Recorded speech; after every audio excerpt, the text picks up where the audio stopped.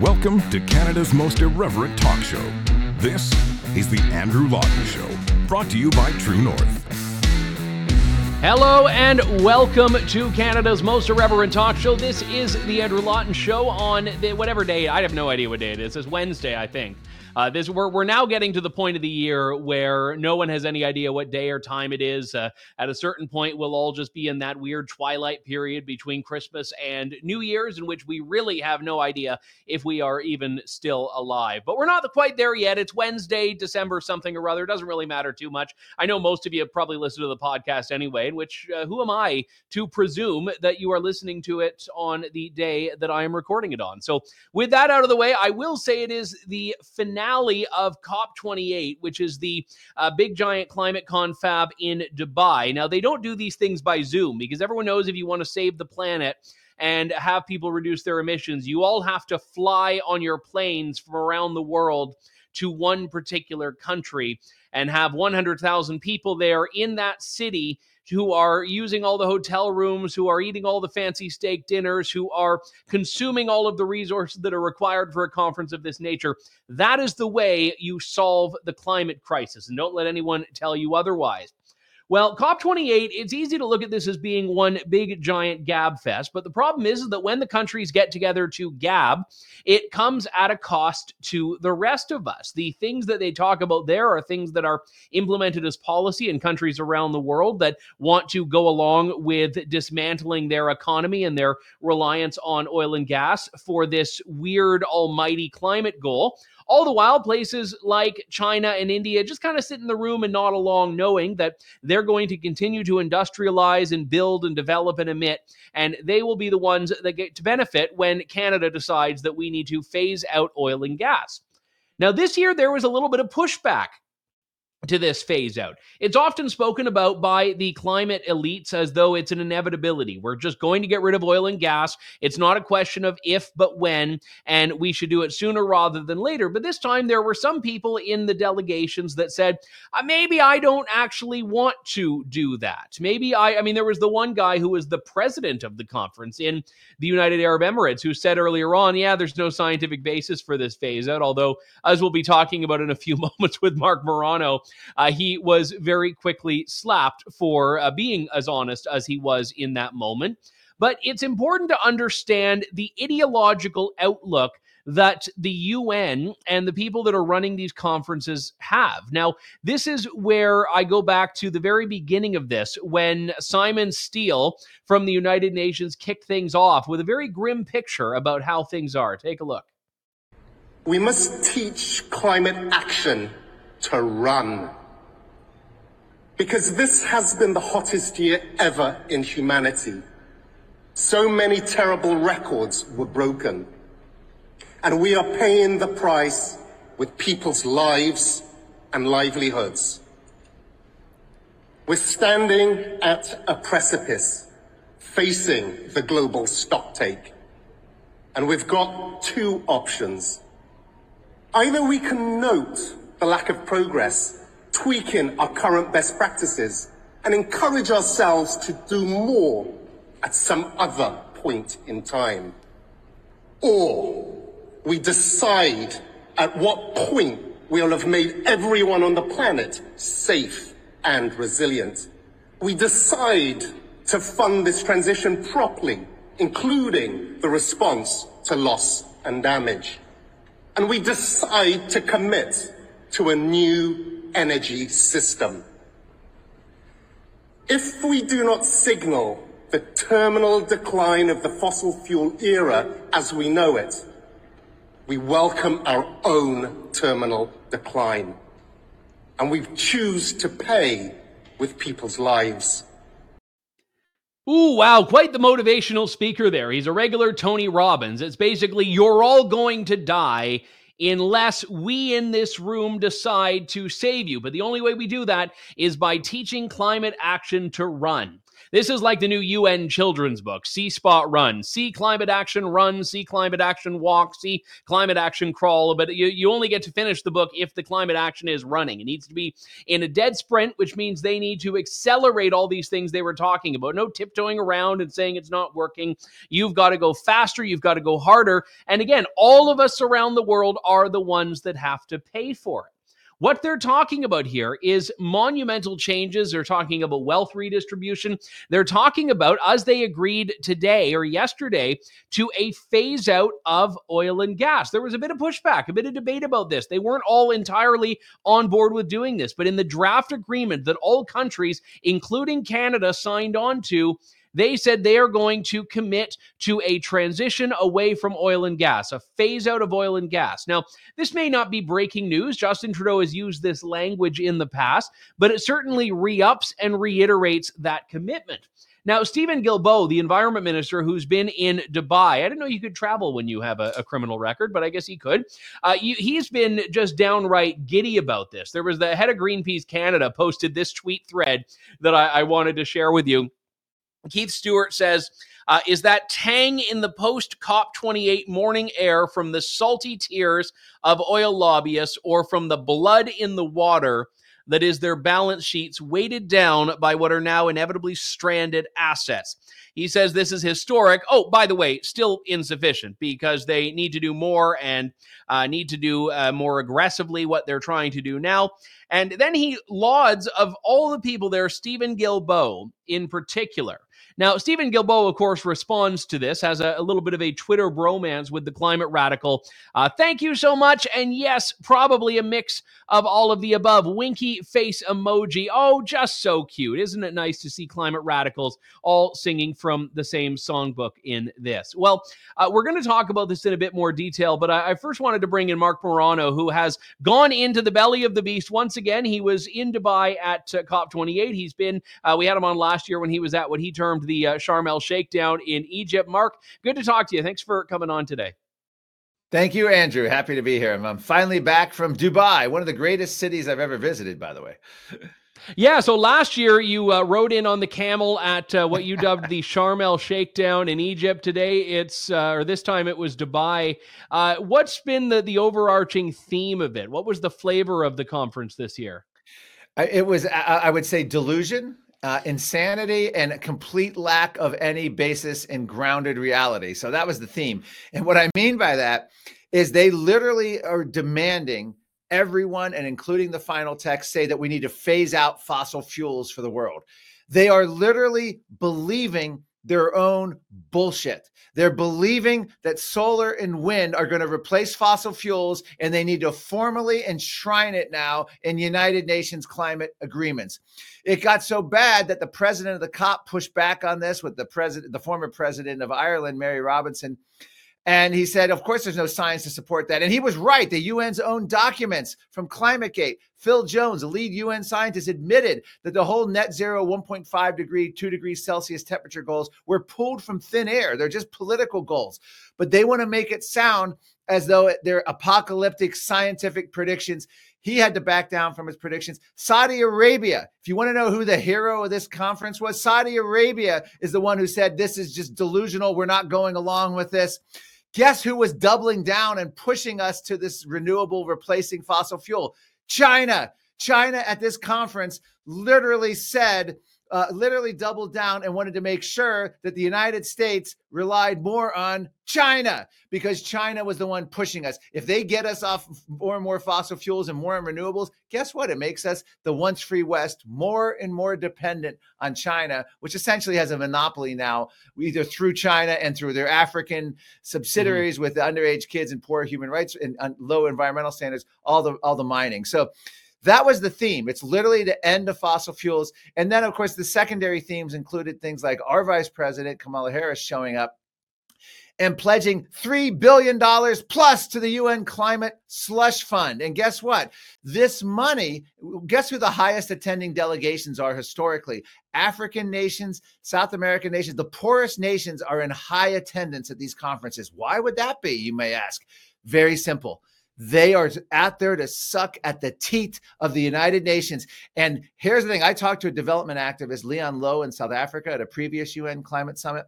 He said this money will go to the country's leaders who are best able to keep their citizens locked in poverty. So if you're a socialist dictator, authoritarian in Africa, you are now going to be getting the most UN cash, more than other leaders, because you can keep your citizens locked in poverty. Aside from that, even the Financial Times thought this was going too far. They had an entire feature article during the Dubai UN Climate Summit about how Western carbon offset companies to assuage us, the white liberal, not liberal, but the white guilt association and the wealthy nations, was buying up sometimes 25% of land in African nation after African nation to literally set it aside so they can't develop it, so white liberals can feel good about themselves in other countries. So we're doubly harming development in African and poor nations in South America. We're paying their leaders, giving them the most money to those who don't develop, and we're stopping them from developing by buying up massive carbon offsets. And sure, it'll give a little bit of cash to the country now,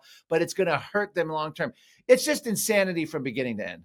Let me go back to that comment you alluded to by the president of COP. This was Sultan Al Jaber, I believe, Yes. who comes out representing the UAE and says that, oh, yeah, no, there's no science. It doesn't make sense, this whole phase out of oil and gas, which is a very consistent position with being the guy who is tasked with handling this file on a very oil-rich nation. Last year, the conference was in Egypt. Again, Egypt is not a country that is not making money off of its oil reserves here. I think it has like the 6th largest in Africa or something like that, and the UAE an even larger supply. So, yeah. I mean, these countries hosting these summits in the first place, like, is it just paying lip service? Like, are they even true believers in this? No.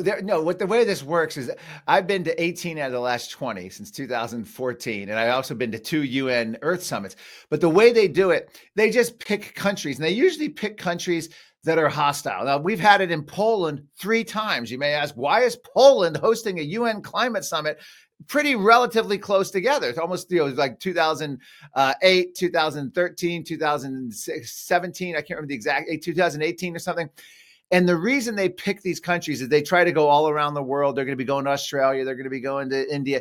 But they try to pick countries where they try to woo them in. So they want to give them business. But just hosting a UN climate summit, this was the largest ever. It's 100,000 plus people. So first of all, it's good PR for the UN to these countries. It's a sort of payout saying we're going to bring in an unbelievable amount of business. Think of 100,000. Oh, yeah. Well, when they had it in Glasgow, there was not a single hotel room available in the entirety of Scotland that week. It's the biggest thing going. I mean, I can't think of any other corporate, World Economic Forum, even, I don't even think the WHO is this. This is probably the largest international conference, that I'm aware of. Anyway, 100,000 plus participants. This was a record.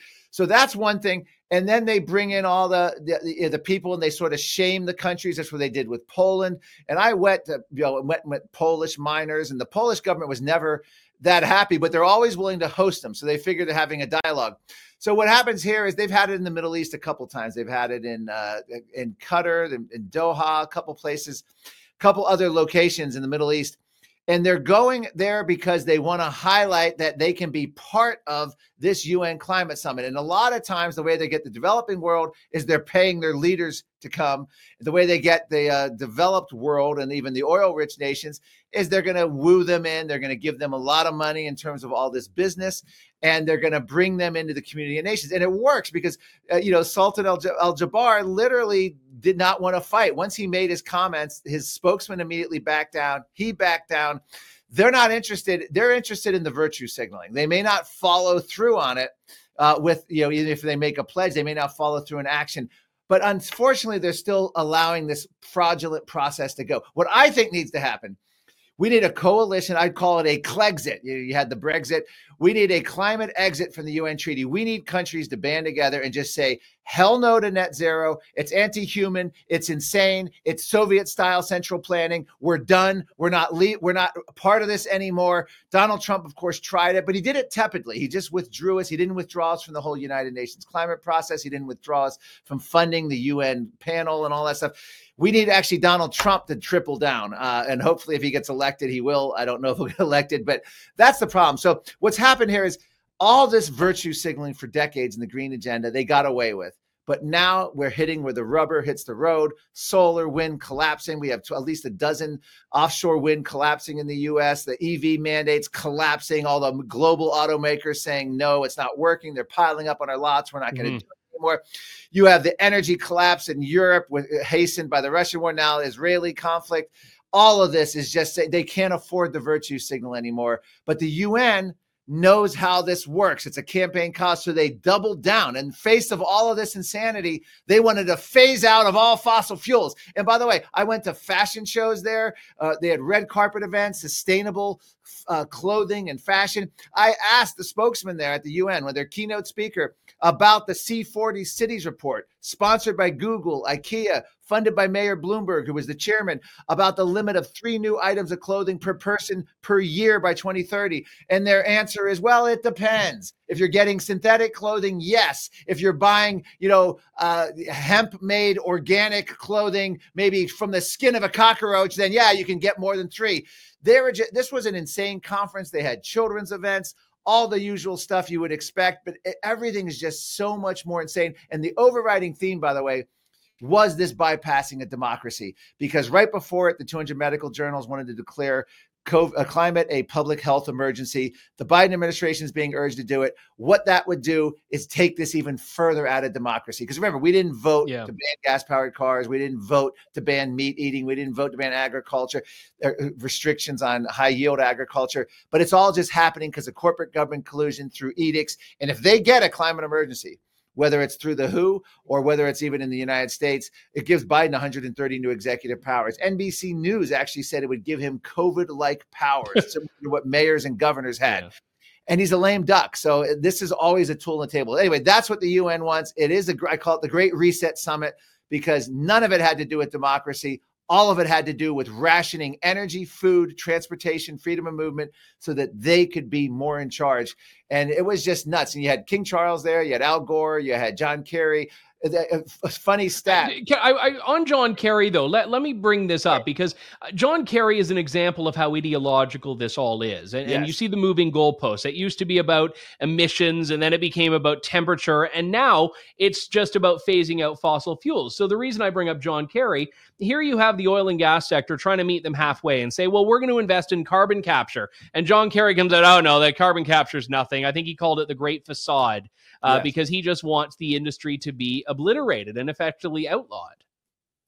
He absolutely does. John Kerry, first of all, his speech here before the conference was all about shutting down not only U.S. coal, but we had the petition to do the natural gas by UN delegates targeting the United States. So they take away coal and gas, and we're left literally a whimpering nation begging China for what scraps, begging Venezuela, the Middle East. John Kerry has no problem with any of that, because in his mind, ideological mind, his legacy for the world is going to be saving the planet. And he really thinks that in order to do that, you're going to break a lot of eggs to make this beautiful utopian omelet of some kind of world. And he's pushing that. He's also pushing, as you mentioned, carbon capture and storage, and the money going into that is insane. But here's the thing that you have to understand. The Inflation Reduction Act, so-called in the United States, was probably the most evil genius bill that we've ever seen passed by the United States Congress, certainly in the green energy environment. Unlike the President Obama's green stimulus of 2009, which was a boatload of money, I think it was like $70 billion, it got dispersed and then it sort of died out. So you had a lot of success stories, and then these companies would go bankrupt and disappear, and Solandra, et cetera. Yeah. But the difference with this, and here's the thing, Politico has a whole article. European nations want to model. The difference with the Inflation Reduction Act, it bakes in for decades green mandates, subsidies, regulations that just keep kicking and kicking and kicking and kicking. So you're going to have companies, governors, legislators, states, everyone just sucking at that teat for decades to come on this money that's going to be completely reauthorized and reauthorized. And it makes the green agenda not go away like we had under Obama once the money runs out, because the money is designed never to run out. And the UN views this wealth transfer from the West to the South as being a feature and not a bug of this all, do they not? Yeah, Otto Edenhofer, who years ago said this was not about environmental policy. This was about redistributing wealth by climate policy. This has nothing to do with environmental. I mean, he was very explicit. The whole IPCC basis and the climate treaty basis, this is not about environment at all. It's about creating what they see as equity in the world. And unfortunately, even though I would say climate skeptics, if you will, are winning, we just had a Nobel Prize winning scientist, Dr. John Clauser, who won the Nobel last year, come out and say climate basically is a, he didn't say the word hoax, but he said basically was pseudoscience and it was nonsense. And he went on, and the Washington Post actually featured it. Nobel winner dissents on climate. I mean, I bet the reporter and editor who allowed that article to go to with that headline has lost their job or been demoted.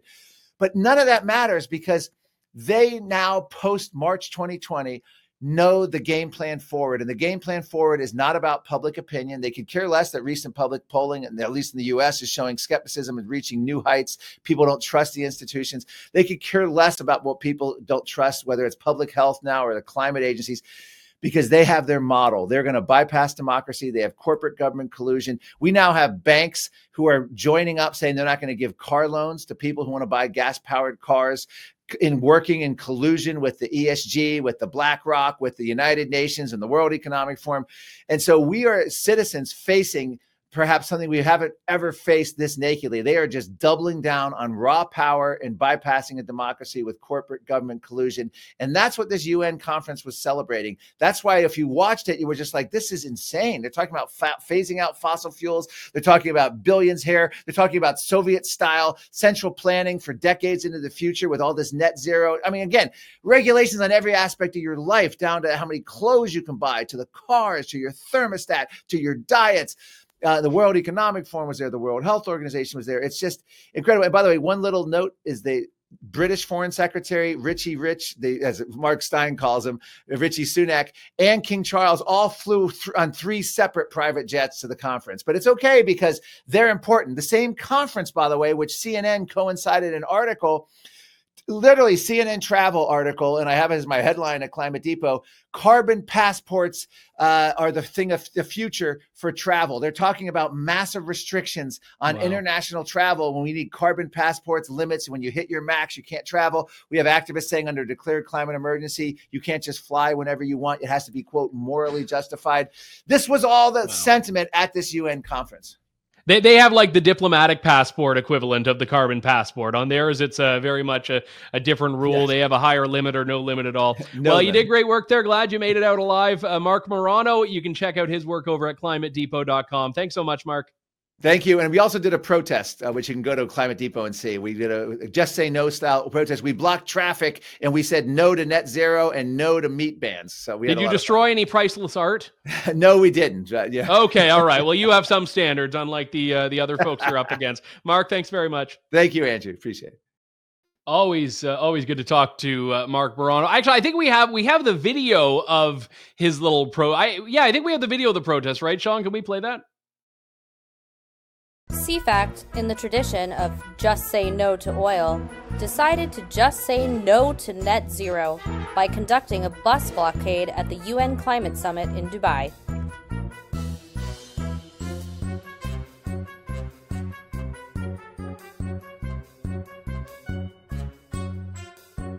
Net zero, save red meat. Net zero, save red meat. Net zero, save red meat. Stop net zero, save red meat. Stop net zero, save red meat. Stop net zero, save red meat.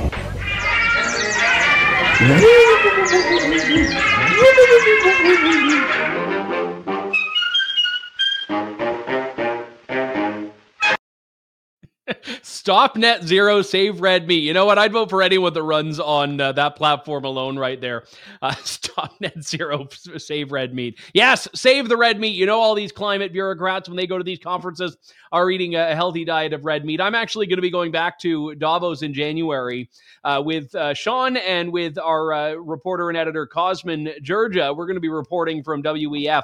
And I assure you, they may love writing about and talking about fake meat, but there is absolutely real meat on the menu. menu whenever you go to those swanky Swiss Alpine restaurants over there, as I'm sure there was in Dubai, there was in Egypt, there will be next year in Australia, and all the like. So you can catch up with Mark Morano's coverage over at climatedepot.com. Wanted to turn from the global to the provincial, but to further complicate things, the provincial tends to be the national in this particular context. Ontarians are very, very, very familiar with a guy by the name of Mike Harris. Mike Harris was elected Premier of Ontario just under 30 years ago, back in 1995.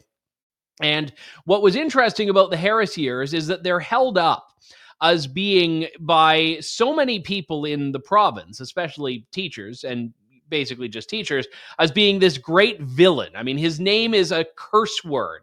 But you talk to ordinary people, you talk to conservatives, and Mike Harris is an absolute hero. And I think Mike Harris, for a lot of the time, has not really had his story told the way it needed to be. And by that, I mean, he revolutionized politics in Ontario. He took a party, the Ontario Progressive Conservatives, which was always a very squishy, moderate, elite party, and he turned it into one that was very grassroots oriented. He had the common sense revolution, a rather legendary roadmap and platform that was unafraid to tackle some very difficult challenges. And the Common Sense Revolution turns 30 years old, and Mike Harris's legacy is finally being put in what I think is an appropriate context here in a new book, which has been quite well hyped, which is good for a political book, called The Harris Legacy: Reflections on a Transformational Premier. You can see it there and get it on Amazon and other places fine books are sold. It has some fantastic contributions from a number of characters, many of whom will be familiar. And it was edited by my favorite Alistair Campbell. No, not that hack that works for Tony Blair, but the much superior Alistair Campbell, who joins me on the line now. Alistair, good to talk to you. Thanks for being with me today. Absolute pleasure. Thanks for the invitation. So let's start with the why now, because Mike Harris has for decades now been out of public life. Every now and then he may pop up in an interview, but why did you feel this was an anthology that 2023 warranted? So I think the urgency of this maybe didn't get felt by others, but during the period when Premier Ford named Mike Harris to be a member of the Order of Ontario, it was this mini tempest in the media teapot, and it became very clear that the only historical legacy that the mainstream media wanted to cover was Walkerton and Ipperwash. And I felt strongly that the real history was being kind of canceled. And so at the side of my desk during COVID, I started recruiting different specialist authors to help me kind of write the true historical record of the time, policy area by policy area. And I was able to recruit some fantastic talent, from David Frum through Jack Minch through Bill Robson. But I didn't just kind of ask Tories. I asked Liberals, I asked Greens, I asked academics, I asked journalists who were nonpartisan. And the core takeaway is maybe the most intriguing part of this legacy. It turns out almost nothing he did was reversed. And so maybe all of this kind of mainstream take of, Harris is a brief blip in the otherwise benign progressive trajectory of Ontario politics isn't right.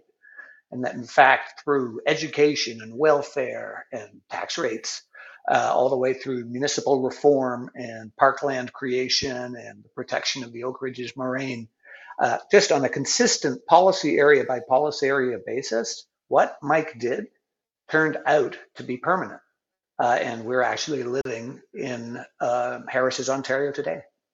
I ran as a PC candidate in the 2018 election. And what was always so fascinating is you'd knock on doors and you'd walk up to this giant mansion of a house. I'm exaggerating a little bit, but by London, Ontario standards, a mansion. And, the person would come to the door and be like, I'm a teacher and we still haven't recovered from Mike Harris. And you'd look at, well, your husband looks like he's in the pool back there. And, this house is pretty big.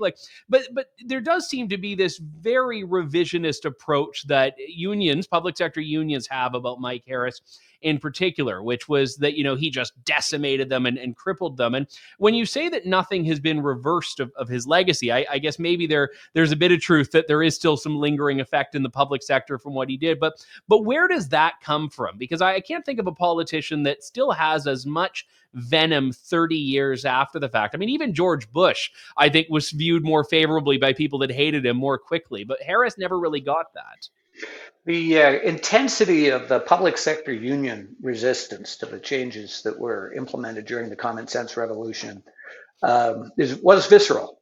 And it actually started before Harris. The NDP government of Bob Rae tried to introduce something called the social contract, which was an effort to save union jobs but still control government spending.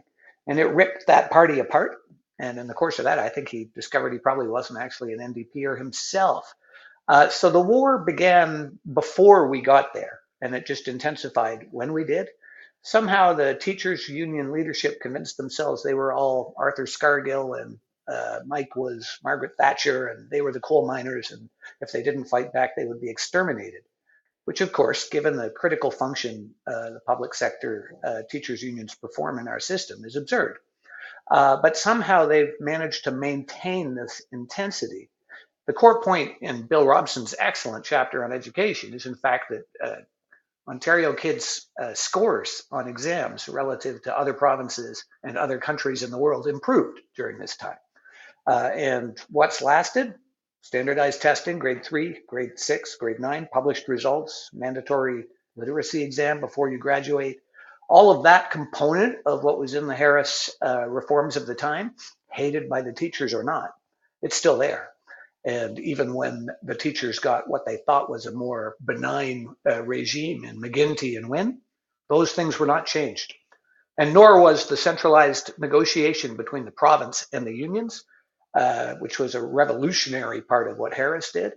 It did not go back to negotiation with 78 amateur boards of education up against the strongest and smartest and most sophisticated public sector unions in the world, I think.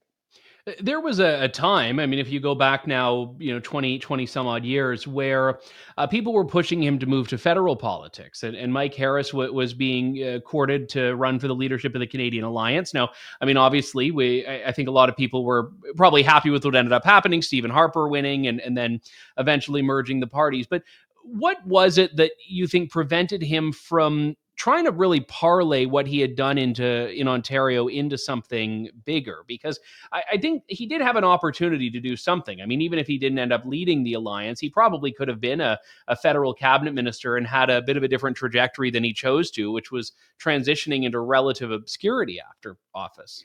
Yeah, so I think a couple of thoughts there. First of all, a key contribution of the Harris legacy was three of the most outstanding cabinet ministers of the Harper government: Flaherty, Baird, and Clement, all of whom were blooded in the revolution and made, I think, significant contributions because they had already done big change at the government level in Ontario. I think, honestly, people underestimated just how hard the job was of implementing that common sense revolution. And when Mike stepped down, when asked if he had any regrets at that final Queen's Park press conference, and he answered yes, he should have done more faster. But I think he was genuinely done. I think he felt like he had come with a mission. He'd executed against the plan. As we now know in this book, what he contributed has led to the Ontario that honestly remains one of the most attractive places to move to in the world if you can get here. And that's a lasting legacy. And I don't feel like he needed to do more in his own head. You will also see in this book two excellent contributions on what he did in federal-provincial relations, one by the late Hugh Segal and one by a former bureaucrat, Craig McFadgen, that shows, in fact, that Mike had a huge impact on the rebalancing of the Canadian Federation itself after the near fatal experience of the Quebec referendum, and that Mike had already done an awful lot on the federal stage as well without ever having, I think, felt the need to run himself at that level. I know you were obviously involved heavily in the 95 campaign in particular. As your bio says, you were the message guy. Everyone knows titles are always a bit murky on campaigns. But I did want to ask you about his approach to messaging, because one of the criticisms that I've heard about Mike Harris, and I don't know if you would agree with it or not, is that he was so focused on the policy that he often didn't think about as much the messaging of it and the packaging of that policy. And I'm curious what your take on that was with your involvement in that campaign, and just in general, a 30,000 foot view now that you have the benefit of hindsight on his government. So I think the messaging of Harris was actually one of his strengths. Hmm. Somehow he radiated a kind of a sense of a normal guy who was, tackling big projects and trying to get things done, and then did what he said. It wasn't just the shock of coming from 30 points behind in 6 weeks to a landslide majority in 95. What you've got to remember was that in 99, there was effectively a second election, which was really a referendum on the Harris Common Sense Revolution, and he won a bigger majority. And the messaging of Harris, I think, was tight and effective. But you're right, he was a policy premier. And that's not always the way to win. Some people can do it with the right image or the right tone. I think of a politician who promised sunny ways, and you can't remember much else. And we may be all paying a price for falling for that. But in the end, Harris had, I think, excellent messaging and strong policy. And as we're watching the term common sense be given a new lease on life federally by the conservative leader now, I think it's important to reflect on how the brand needs to be connected to content in order for it to be as effective as it was when Mike Harris used it. One of the big challenges in federal politics for the Conservative Party has always been the factionalism. You have to, unite Quebec Tories and Atlantic Canadians and Albertans and rural, red Tory, urban, blue Tory, all of this. Ontario doesn't have as much factionalism. There still is some, and I'm curious, especially with where he came in the history of the PC party, a party that had the much discussed dynasty and was not really a hard line, what we would call blue Tory party. How was he at that party unity factor? How well did he bring his supporters and members behind what he was doing? Well, it's probably one of the more controversial chunks of the book, but the discussion about how he unified the party by winning a one member, one vote convention, the first of those, was actually critical. He went into that first election in 1990, barely survived, picked up a handful more seats, but was still in third place. But because he had won in a one member, one vote system, he actually had the full support of the party. He did a masterful job between 90 and 95 in bridging the different factions of the party by bringing the top talent from across the different factions into his campaign team. And then I think allowing that team to create a strategy that worked for his personality, met his demand for policy content, and then allowed the campaign to focus on things that unified conservatives, lower taxes, balancing the budget, significant welfare reform, significant education reform, pretty meaty content, but stuff that as conservatives, it spoke to everyone. And then there were some surprises in that people forget now. We swept the 905.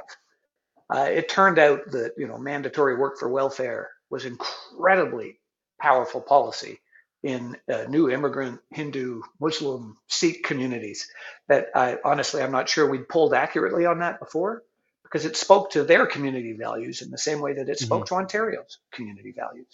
And what Harris was able to achieve in bringing a whole Ontario together and a whole party together by focusing on stuff that actually works for everyone, except perhaps some teachers, was pretty potent and actually can and will work again. I was in school during the Harris years, and I remember the teacher just seething as they were handing out those, what were they called? The My Ontario books, these little books that the Harris government had printed to give to every student. And in retrospect, as a kid, I didn't really care one way or another. It was just, 10 minutes out of class that we had to do this. But I recall that was, again, one of the other things the teachers really didn't like. But again, a way to go directly to the people, which is something that we see politicians doing more of now, bypassing the media. Here's a book about our province.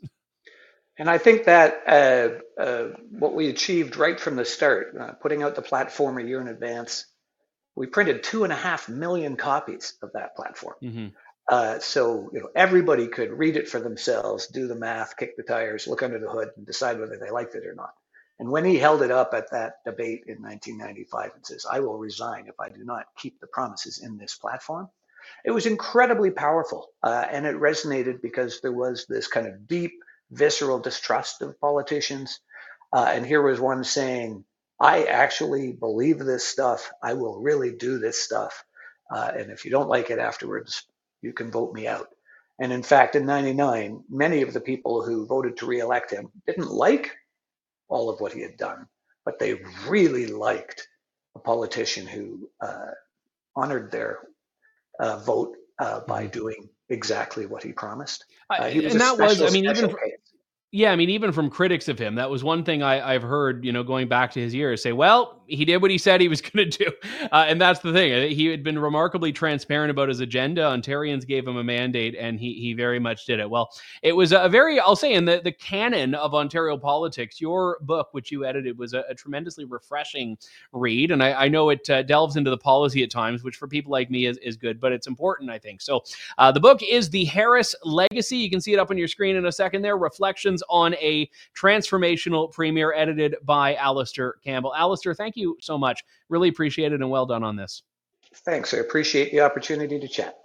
All right. Thanks very much. And that does it for us. I've been telling you this week, we are going to do next week a Letters to Andrew show. You can get your questions in by emailing andrew@truenorthcanada.com. I'm not going to reply to them this week, so you don't need to resend them. I'm going to put them all in a little bundle, and we'll do a special edition of the show next week in which we will answer some of your questions, however fun, wacky, odd, or off the wall they are. But don't make it like 3.5 pages long. I got one of those, and I'm like, it would take the whole show just to read the questions. So nothing good takes that long to say. That's my motto. Well, I've just came up with it now, but maybe it would be a good motto.